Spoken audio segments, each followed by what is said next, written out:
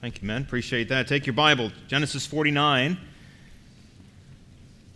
We are one chapter away from finishing our story, the story of Joseph. We've called a life in God's hands. We've seen God direct and guide and protect Joseph all along the way. And we're close to the end here, Genesis chapter 49 today. Genesis 49. Inside your bulletin, you'll find an outline to the message, if that helps you keep track of where we are. I also mentioned that every Friday morning I send out my outline in digital form to about 15 or so people who like to have a digital copy. If that's you, if you like to use a tablet or something like that and prefer to have a digital copy of the outline instead of the paper copy, feel free to email me. I'd be happy to add you to my list. Genesis 49. Have you ever wondered why God doesn't just do things? Sometimes He uses people instead. It's an amazing thing that God chooses to use people to accomplish His purposes. God does that on purpose. God could just snap His fingers and bring something into existence. God could snap His fingers and bring something to pass. He has done that in the past. We see that in Scripture, that God spoke and the worlds came into existence. God chose to create the world. But the pattern of history, the pattern of the Scripture, the pattern God has given us is that God uses flawed people to accomplish His program. It's an amazing truth.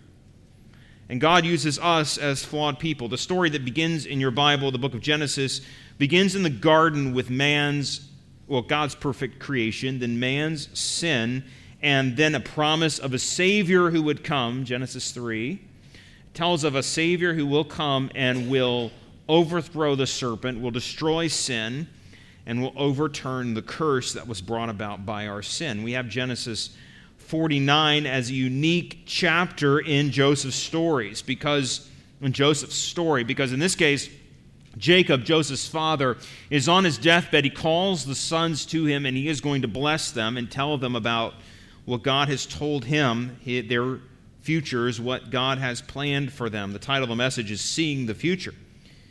And we see that in many ways. What we're going to see this morning as a chapter looks back.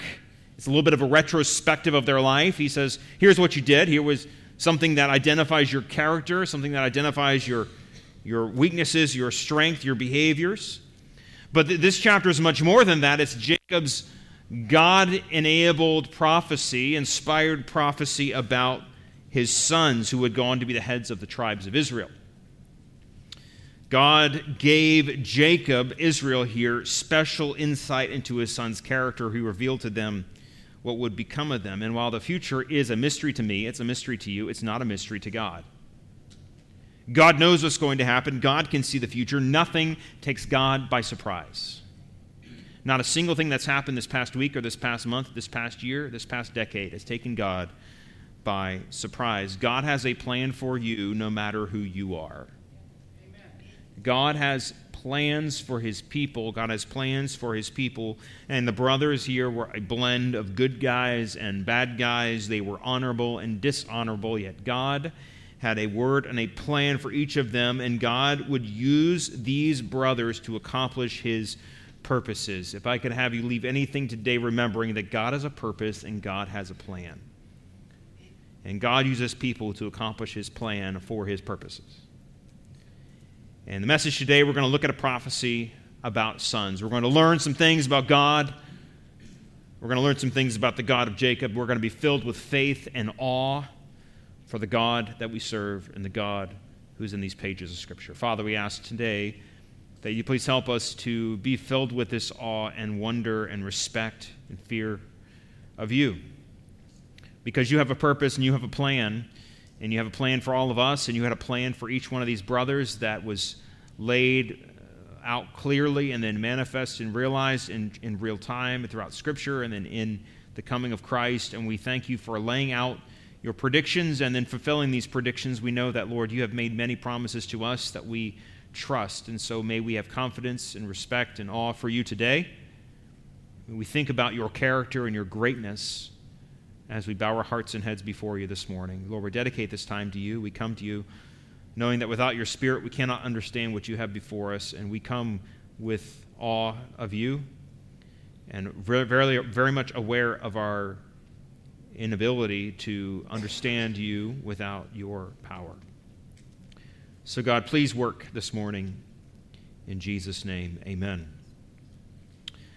There are three sections to our message this morning. Divided it up a little bit. You'll notice we'll start with the first one there. We'll look at these brothers here at the end of his life. Jacob is gathering his sons to him so he could bless them. He's already blessed Joseph's two sons, Manasseh and Ephraim.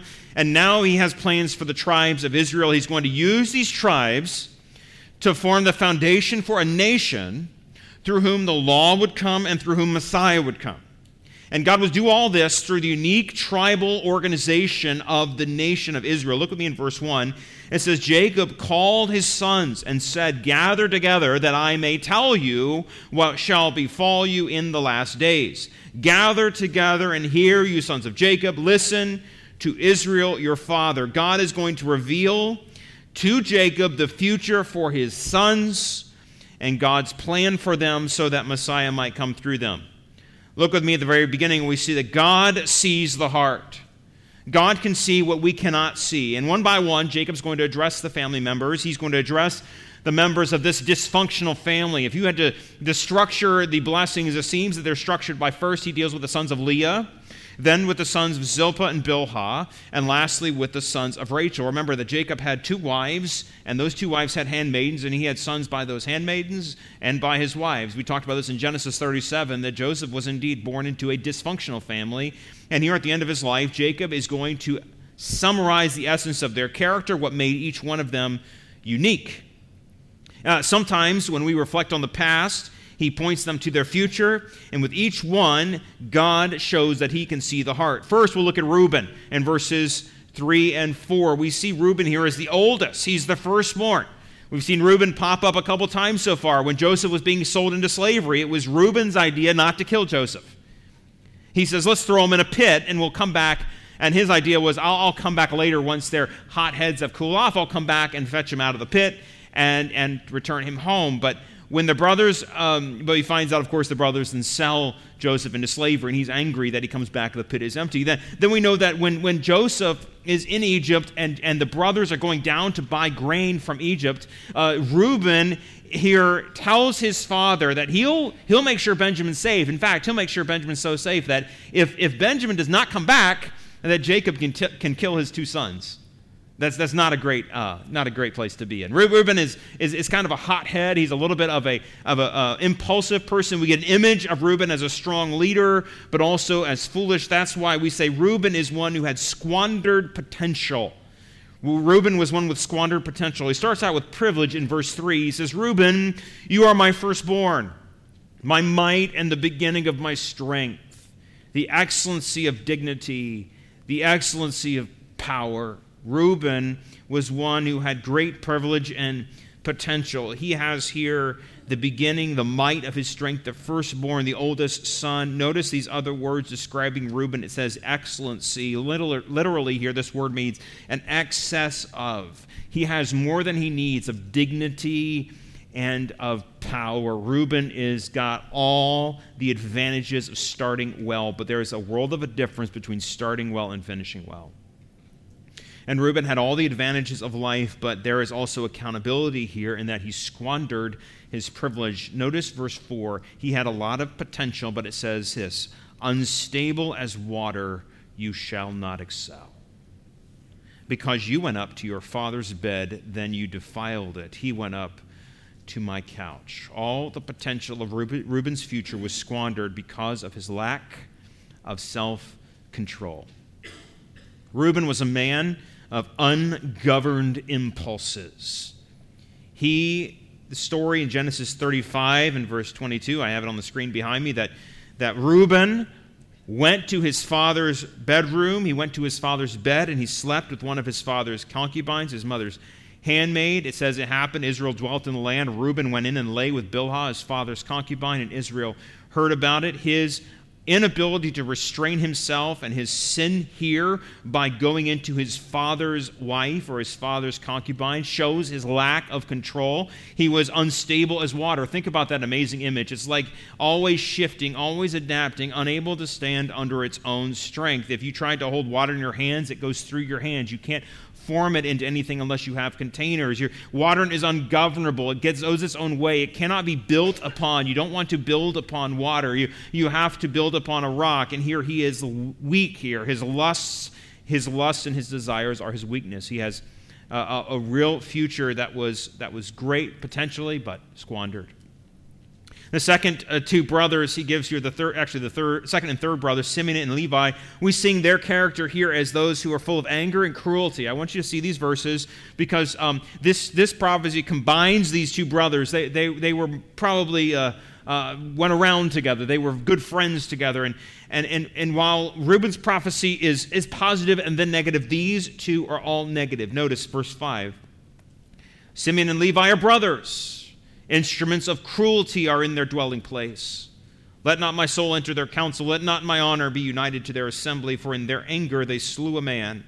In their self-will they hamstrung an ox. Cursed be their anger, for it is fierce, and their wrath, for it is cruel. I will divide them in Jacob and scatter them in Israel. These are two violent men. Two violent men, it says, in their anger they slew a man. Genesis chapter 34 tells us a story of Dinah, who was raped. She was a sister of theirs who was raped. In order to take a vengeance on them, they engaged in all kinds of violence against her abusers, and they engaged in massive amounts of violence. But there was not just regular violence or justice. These men were involved in cruelty. Notice the image of hamstringing an ox. There's no reason to do that other than to make it unable to function, unable to walk. To hamstring an ox shows their cruelty in slaying a man. Their pride was in slaying and killing people. And the result of this, in verse 7, tells us that they would be divided, and there would be a division in the scattering here. And this is fulfilled in two different ways. Number one, Simeon as a tribe became integrated into the tribe of Judah and lost its identity as a unique tribe. Secondly, the tribe of Levi is the priestly tribe, and they were not allotted their own division of land. They were scattered among the other tribes and lived among the other tribes as part of their punishment, in a sense. They were not allowed to have their own land. They were among the others. We even see the kinds of violence here laid throughout the Scripture. The Levites never given their own territory. Simeon losing his identity. Anger and cruelty identify these two. If we keep going, we see, if you skip down to verse 13, we see Zebulun and Issachar, and I've labeled these two as short-sightedness or short-sighted foolishness. These two are confronted, or they're rebuked, for exchanging God's best for short-term benefit. We have riches in verse 13 of Zebulun. He shall dwell by the haven of the sea, shall become a haven for ships, and his border shall adjoin Sidon. He is near the ships, or near the ocean. He's involved in lots of trade. He becomes a haven for ships, but he's near a place called Sidon, which, if you know, that is a place of Baal worship. And like Lot, who looked on the land and saw the fertile land and was attracted to wealth and prosperity and got sucked into that, so Zebulun here is mildly rebuked, but Issachar even more so. Look at verse 14. Issachar is a strong donkey laying down between two burdens. He saw that the rest was good and the land was pleasant, and bowed his shoulder to bear a burden, and became a band of slaves. Here's a strong donkey. That's not a good nickname, but it is what he's called.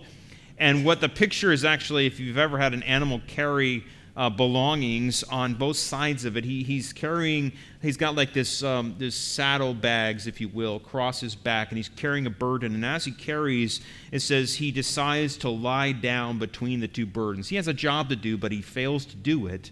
He fails to carry it. He decides to quit because he would rather rest. It says he would lie down between burdens because he saw the rest was good, and he saw that the land was pleasant, and he lost sight of God's best for him and became short-sighted and foolish. And what's the result of Issachar's foolishness? It says that he becomes a slave. He becomes enslaved to other nations because of his short-sighted folly. If we keep going, we see Dan. Dan has what I've called a missed calling. Notice first how Dan is described. Dan shall judge his people as one of the tribes of Israel. Dan shall be a serpent by the way, a viper by the path that bites the horse's heels.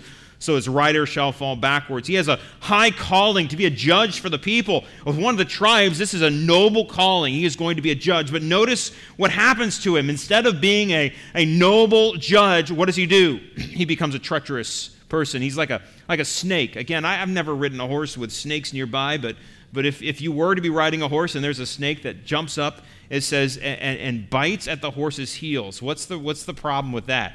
You're going to get thrown from your horse, right? He's understated. He's unexpectedly treacherous.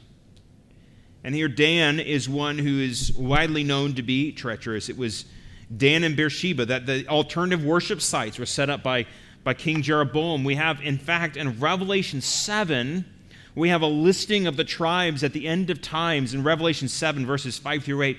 Guess who does not have a name listed among the tribes? Dan. Dan had a missed opportunity, a missed calling. In verse 19, we have another positive prophecy from Gad.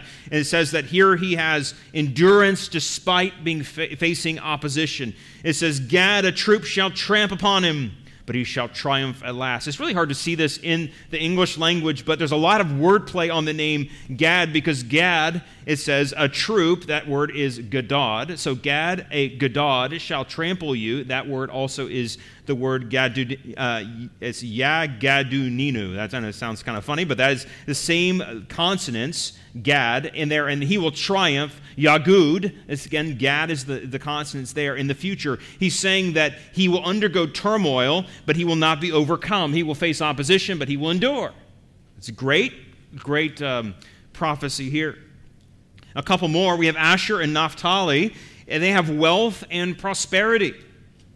In fact, Asher means blessed, and we have some kids here named Asher. We have a couple kids here named Asher. You know, your name means happy or blessed. So when you're grumpy, you're not being very Asher. Right? To be happy, to be blessed.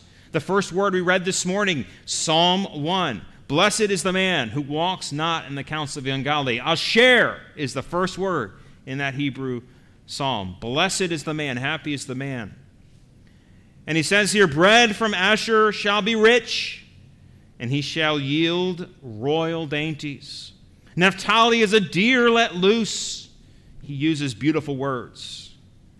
Asher is rich. He's producing food for kings, but there is actually an undercurrent here, a little bit of warning, because royal dainties here can indicate that he's giving food, he's providing food for Canaanite kings in the area. He's so rich that he doesn't mind giving food and provisions to those who hate God. There's an undercurrent of that there. It's not super obvious.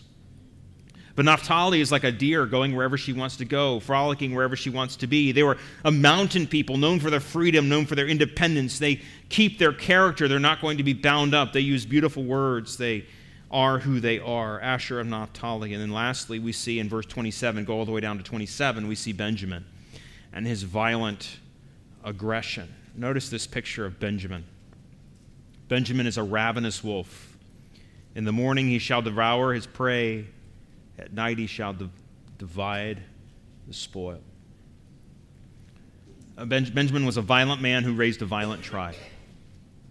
We see examples of Benjamin's violence at the end of the book of Judges, which I believe a lot of you just studied in your Sunday school. You remember the tribe of Benjamin was very much involved, Judges 17 through 20 or something like that, right in that area. There's a bunch of stuff about Judges, but especially about Benjamin and their tribe. He was a violent man. And as Jacob spoke all these words to summarize all of these, it's obvious that God can see his heart. God can see man's heart. God sees what makes each one of these men who they are, and you cannot hide who you are from the Lord. God sees your heart. God knows who you are. You can pretend like you're one thing to man, but you can't pretend to God. God can peel back all of the layers of makeup and all the layers of clothing and all the layers of things that we do to make ourselves who we are not. And he says, this is who you are. God sees the heart. But secondly, there's another undercurrent of application in this passage, and that is this: your behavior will impact the lives of your children. Your choices today will impact the lives of your kids. Your children will not be held guilty for your sins. The Bible is very clear that every man will die for his own sins. But your children will face consequences, both natural and supernatural, for your choices, and that ought to terrify you. The Scripture lays that out very clear. He says, to those who rebel against God, God sends his judgment down several generations. Not that they are guilty for that sin, but they face natural consequences. How many of us have not seen this be the case? We know people who have lived lives of debauchery, and their children have suffered the consequences of that sin, and often their grandchildren have suffered the consequences of that sin. You are not an island to yourself. Everything you do has downstream implications for your life and for your children's lives. Everything you see in these men's lives, the choices they made, had long-term impact. May this be a motivation for us and the directions we take our families. We have to live carefully, knowing that decisions we make now do have a downstream impact. Number one, God sees the heart. Number two, I want you to see, as we look at the life of Joseph, that God protects his own. Look at verse 22. Much of Joseph's life has been in God's hands to this point, but God was not finished with him yet. God had more plans for Joseph. No matter how much Joseph had experienced God's blessing, God had more for him. Number one, in verse 22, we see prosperity. It says, Joseph is a fruitful bough by a well. His branches run over the wall. What a picture here. A picture of one who had the presence of God, the fruitfulness of a massive tree branch that's hanging with fruit, that is nearby a well, a place where there's lots of water. That's why we read Psalm 1 at the beginning of the service today. He shall be like a tree planted by the rivers of water that brings forth its fruit in its season. Its leaf shall not wither, and whatever he does shall prosper. Prosperity was here and in order for Joseph. Now, I want you to think about this from their perspective. Joseph had been living in poverty in Egypt. He had lived as a slave and then as a prisoner, and only at the very end of his life was he exalted to be sitting with Pharaoh. He had been living as a slave with nothing. His brothers had been living as part of the patriarchal family with oxen and goats and sheep and cattle and a lot of wealth. And it's Joseph who is called out to be the one who's going to be prosperous.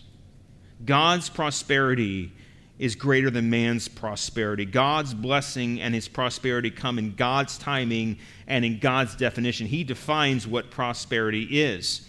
He is the one who flourishes and extends this. It doesn't stop at the bough and the fruit. Notice this phrase, the vines and the branches run over the wall. There's just an overflow of prosperity. But the prosperity would not be without difficulty. There is needed protection. In verse 23, the archers have bitterly grieved him, shot at him, and hated him. This is like there are people from far away who hate Joseph, who are desiring to kill him, and all this hatred, he would still be protected. He could face these archers despite their hatred for him. He would succeed. He would be protected from danger because he would be blessed. There would be a blessing from God in verse 24. He says, but his bow remained in strength, and the arms of his hand were made strong. Notice the repetition of the word blessing. By the hand of the mighty God of Jacob, for there is the shepherd, the stone of Israel. By the God of your father who will help you. By the Almighty, that's Shaddai, who will bless you, with blessings of heaven above, blessings of the deep that lies beneath, blessings of the breasts and of the womb. The blessings of your father have excelled the blessings of my ancestors. Up to the utmost bound of the everlasting hills, they shall be on the head of Joseph, and on the crown of the head of him who was separate from his brothers. God's hands made him strong. He calls God the shepherd and the stone, the one who guides the sheep, the one who is that solid rock. Joseph was separated from this family and these blessings that came to pass, but notice who was responsible for blessing Joseph. The God of your fathers, the Almighty, the one who will bless you with children and bless you with blessings. Now, I want you to notice something really important. If you look with me in verse 26, I want you to look at Jacob's statement. The blessings of your father, he says, have excelled the blessings of my ancestors. In Genesis 47, I'm putting this up on the screen like this so you can see these together. In Genesis 47, when Jacob meets Pharaoh, he tells Pharaoh this. Pharaoh says, how is your life? How old are you? And Jacob volunteers this. He says, the days of the years of my pilgrimage are 130 years. Notice the description of his life. Few and evil have been the days of the years of my life, and they have not attained to the days of the years of the life of my fathers and the days of their pilgrimage. Here's what he's saying. My life's been a failure. I've not been nearly as productive as my father, my grandfather. I had big shoes to fill, and I failed. How would you like to grow up in the family where Abraham's your grandfather and Isaac's your dad? And you're Jacob, that rascal Jacob. And you look at your life and you're saying to yourself, I have not attained to the days of the years of the life of my fathers. Discouraged, depressed, anxious. But in giving this blessing to Joseph, I want you to notice the change in 49:26. The blessings of your father, who's that? Him. He's speaking to Joseph here. The blessings of your father have excelled, have gone beyond the blessings of my ancestors. What's he saying there? I am more blessed than my father and grandfather.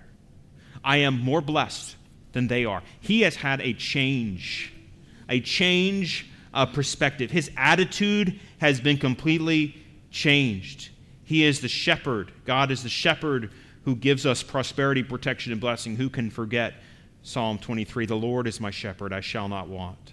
He makes me lie down in green pastures. He leads me beside the still waters. He restores my soul. He leads me in the path of righteousness for his name's sake. Yea, though I walk through the valley of the shadow of death, I will fear no evil, for you are with me. Your rod and your staff, you comfort me. Yea, prepare a table before me in the presence of my enemies. You anoint my head with oil. My cup runs over. Surely goodness and mercy shall follow me all the days of my life, and I will dwell in the house of the Lord forever. Warnings in the first point. Be careful what you do. Your family will have result from that. But these are blessings. Blessings, riches, and bounty always come from our God. He will protect his own. I want you to see as we go into this last point, as we look at Judah's life, that God saves through his Messiah. Judah becomes the most important person in Joseph's story, which is very interesting to me because think about how Judah started the story. He was a prophet-seeking brother who asks, why are we going to kill Joseph when we can sell him and make money? In the very next chapter, Judah, after his wife dies, goes into a foreign country, sleeps with a prostitute, turns out to be his daughter-in-law, and sires 2 sons that way. In confronting Tamar in the open square, he demands that she be killed, and when they point out that he is the father, he says, she has been more righteous than I. We start to see a change in this man's life. Later, when his brothers are taken and Benjamin is going with them to Egypt, Judah tells his father, unlike Reuben, if I don't bring back Benjamin, you can kill my 2 sons. Judah says, if Benjamin does not come back, you can have my life. I will give my life. In fact, it's Judah who takes the lead to Joseph and explains their situation to this Egyptian official he does not know is his own brother. We see growth in Judah from a prophet-seeking, self-centered man to someone who's willing to sacrifice his own life so his father would not die. It might surprise you when you start reading this story in Genesis 37 that God chooses to use this man, this flawed man, as the line through whom Messiah and the kingdom would come. It would be through Judah that the kingdom would be established. It would be through Judah that Messiah would come. It would be through Judah that God saves us in Jesus Christ. I want you to look at these pictures here as we see Judah's strength from God. If we go back to Judah's blessing, verse 8, notice that Judah is commended for his strength which comes from God. Judah, you are he who your brothers shall praise. Your hand shall be on the neck of your enemies. Your father's children shall bow before you. Judah is a lion's whelp from the prey. My son, you have gone up. He bows down. He lies down as a lion who shall rouse him. He's recognized by others around him as being strong. Everyone sees his strength. He has strength over his enemies. He can conquer them in battle. His brothers recognize this strength. He's described as a young lion, one who has prey, one who is at rest, one who has so much strength that people are afraid to rouse him. This is partially why we see in the book of Revelation that in the coming of Christ, he is called the Lion of the tribe of Judah. Judah is a lion. When you look at the description of Jesus as the root of David, that is from Isaiah 11:1, he is described as one who comes from the kingly line of Judah and of David. If we keep going, we see that his kingship is from God. In verse 10, the promise here, the scepter, the sign of rule shall not depart from Judah, nor a lawgiver from between his feet until Shiloh comes, and to him shall be the obedience of the people. The scepter is the instrument of rule. It's the symbol of authority, and this will not leave the kingly line. There will come a king from Judah's line who will rule and reign forever, and God's promise of a coming kingdom will be, it says, until Shiloh comes. Now, some of your Bibles might have a note there or might have a translation, alternate translation. This is a fascinating phrase. If you ask yourself, what is Shiloh? Who is Shiloh? Is this a thing? Is it a place? A better translation, there's an alternate way of translating this, which says, until he possesses that which belongs to him. In other words, a lawgiver shall not from between his feet until what is his comes. Until what belongs to him comes. There is something that belongs to Judah, and it is coming. It's a throne, it's a dominion, it's a reign where Jesus Christ will reign. I believe this is likely referring to the millennial reign of Christ in Revelation chapter 20. I saw thrones, and they sat on them, and judgment was committed to them. And I saw the souls of those who had been beheaded for their witness to Jesus and for the word of God, who had not worshipped the beast or the image, and had not received the mark on their foreheads or on their hands. And they lived, and they what? Reigned with Christ for 1,000 years. When the rest of the dead who did not live again until the 1,000 years were finished, the first resurrection, blessed and holy is he who has come, who is part of the first resurrection. Over such, the second death has no power, but they shall be priests of God and of Christ, and shall reign with him. Rule, reign as kings. He is this king, and to him shall be the obedience of the people. He shall reign forever and ever, and his justice is from God. Verse 11. This is a very enigmatic, very difficult to understand image. He says, binding his donkey to the vine and his donkey's colt to a choice vine, he washed his garments in wine, his clothes in the blood of grapes. Now, binding your donkey to a vine, again, I don't know how many of us here have donkeys, not many probably. But if you were to do that, it's an image of allowing your animal to eat whatever he wants. You wouldn't, if you bind your animal to a vine, he's going to sit there and eat the grapes. And that's the picture. He can just eat however much he wants. He can be full. It's a picture of being so completely nourished, but it's also a picture of not having to worry about your donkey eating your grapes. You have enough. But there's another picture here. There's opulence. He says, notice, he washed his garments in wine. If you have enough money to wash your garments in wine, that means you're very, very wealthy. But what happens when you wash your garments in wine is they turn red. And the picture, actually, I believe what's going on here is this is not really a picture of opulence as much as it's a picture of justice. That is, he executes justice on the wicked. And there's pictures of this, of Christ coming and executing justice on the wicked, so much so that as he executes justice, what happens to the color of his garment? In fact, we're told Jesus, when he came in his first coming, comes in mercy. He comes in mercy to us, but his second coming will not be like that. His second coming will be a coming of justice. And friends, we have painted Christ, many of us have painted Christ in this very soft light. We need to understand that we're worshiping the one who will come with justice, as it says in Isaiah 63. Notice the picture of Christ in his second coming. Who is this who comes from Edom with dyed garments from Bozrah? The one who is glorious in his apparel, traveling in the greatness of his strength. I who speak in righteousness, mighty to save. Why is your apparel red, and your garments like one who treads the winepress? He responds, I have trodden the winepress alone, and from the peoples no one was with me, for I have trodden them in mine anger, trampled them in my fury. Their blood is sprinkled upon my garments, and I have stained all my robes. For the day of vengeance is in my heart, and the year of my redeemed has come. It's important we understand Jesus not only as a suffering servant, but also as the one who will bring justice. And it is good that he brings justice. He is a righteous reign. We cannot lose sight of Messiah's future reign. It's a reminder that we all will stand before the judgment seat of Christ. It ought to keep us on our knees before him. It ought to keep us aware of that.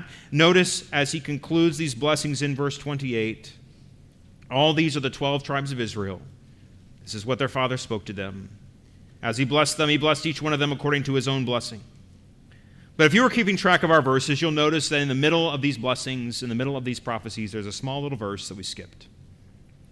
And that is verse 18. And I printed it at the bottom of your outline, because in the middle of all these prophecies, Jacob exclaims something. He says, I have waited for your salvation, O Lord. He recognizes that although he is predicting the work of his sons, Yahweh is the one who saves. I have waited for your salvation, O Lord. God sees our heart. God can see your heart. What does your future hold? Unless you come to Christ in faith, we are all estranged from him. We are all in our own sin. We all need to be saved. No one, listen carefully, no one is born in good standing with God. There's no such thing as I've always been a Christian. You've never always been a Christian.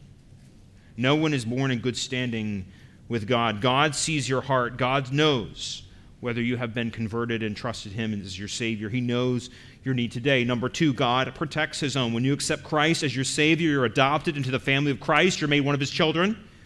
As a child of God, you're given protection by God. You're given a new purpose, a new calling. You're given a new identity. God protects his own. He promises that. Romans chapter 8, what shall separate us from the love of Christ? None of these things. And God saves through his Messiah. We ought to be rejoicing in the fact that the Messiah that would come through Judah as prophesied was the Lord Jesus Christ. He came on earth and he lived a perfect life 2,000 years ago. He died a perfect death and he paid the penalty for sin that we all deserve. There's not a single sin that I've committed or that you've committed that Jesus did not die for. And he died for them so by faith you can trust in him. He was not just the Jewish Messiah. These prophecies were given to the Jewish family, the 12 tribes. He came as a Savior of the world. He died for the sins of the world. Not just for the sins of the Jewish people, not just for us. He died for everyone, so then rose from the dead so that your sins were paid for and you can be saved by believing in him. And he says this isn't the end of the story. The Bible tells us, and we believe, that he came and he will come again. He will rule and reign. His kingship was established from God. We have the promise that one day he will rule on the throne of David forever and ever. Amen. We serve a living God. We serve a risen Messiah. God has a purpose. God has a plan. And the story that began in the Garden of Eden continued through Jacob's sons, went all the way through Christ and the cross and the tomb that was empty and is here today. And one day Jesus will come back and he will come back and he will claim us as his own. And then he will establish his kingdom. And we can look forward to that day. And it begins in seed form in the blessings of Judah to his sons. God uses people. God uses regular, ordinary, frail, weak people to accomplish his purpose. To turn this back to you, will you be used by God to do his purpose? Will you fall in line and do what God has called you to do? Will you be a servant of the Lord? Will you serve him with your whole heart? Father, we ask today that you please take us as we are and use us for your glory. We know that no man can see what's going on inside of our hearts. We could put on a good front. We could pretend well. But Father, we know that you can see through all of that, and you know us. We thank you for the plan that you established at creation. We thank you for the plan you established here, or you communicated here through this prophecy. And we pray, Lord, as we live our lives, that we would recognize you have a plan for us too. With every head bowed and every eye closed, I want to ask you this morning, do you need to come to Christ in salvation? Do you need to be converted? Friend, Maybe today is the day you need to recognize that you are not standing where you ought to be with God. You are not in good standing with the Lord. You are instead going to face his wrath for your sin because you've never trusted Christ to take your sins for you. Perhaps you thought you could earn your way to heaven, or by being a good person you could convince God that you're worthy. Friend, you'll never be worthy. There was only one who was worthy, Jesus Christ the righteous. And it's through his perfect life and perfect death that we can have redemption. If that's you this morning, I'd love for you to come to know Christ today. By confessing your sin, saying, Lord, I know that I'm a sinner. I know you died for my sins. Please forgive me of that. And by believing in Jesus Christ as your Savior, by saying, Lord Jesus, I know that you have died for my sins. You were buried and rose again for me. And by receiving that gift, and by saying, yes, Lord, I receive that gift today, I want that applied to me. And I accept that free gift of salvation. By believing on Christ, you can be saved. And know for certain that you have eternal life with him. For the believers here this morning who are struggling with different things, who have different problems that they've been facing and may struggle trusting the Lord today, think of the big picture of our Christ. Think of the big picture of our Messiah who came and died for you so that you might live. And if God can use all that for his glory, can he not use your struggles and your trials for his glory too? Father, be with us now as we deal with you. May we submit to you fully, knowing that you are the one who sees us and knows us. You know the end from the beginning, and we're thankful that you have a purpose, you have a plan, and you use people for your ends. In Jesus' name, amen.